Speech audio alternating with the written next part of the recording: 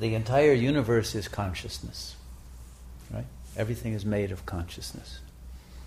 Frozen light, the light is the first ray that emerges out of the supreme consciousness.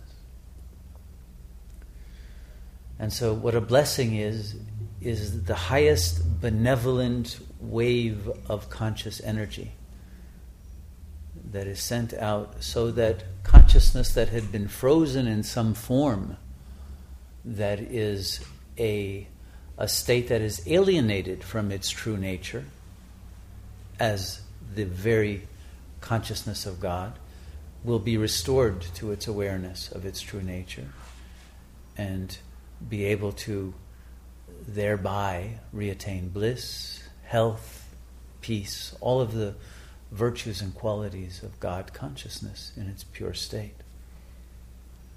And so it is simply a purified ray of that same energy that comes from God, that is being given as an act of donation for the upliftment of all beings. And when it is done with purity of heart, then it's very powerful.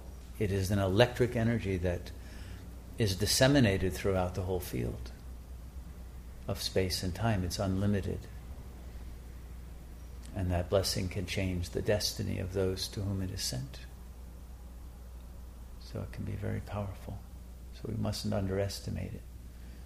At the same time, once you have entered into the path of yoga, if you have a negative thought about someone else, it's like a curse. If you're angry at someone else, if you're projecting on someone else, that energy can have a very negative effect. And then the negativity bounces back on oneself. There's always karmic blowback. If there's ever anger or any other disturbing thought for another, then one will have to deal with that, because the energy reverberates, and karmically whatever you send out returns to you.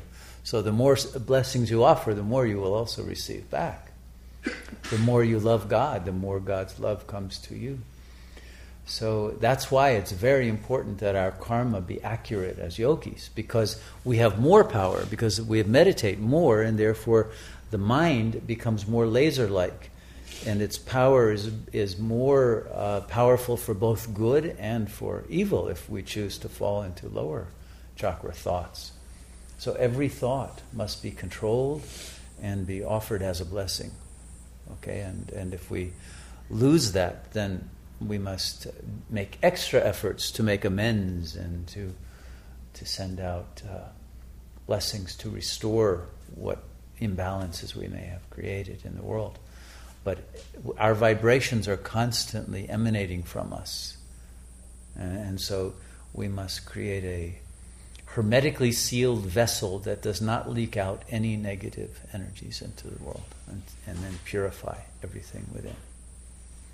It's essential that we do that quickly so that our own karma will not create a backlash for us.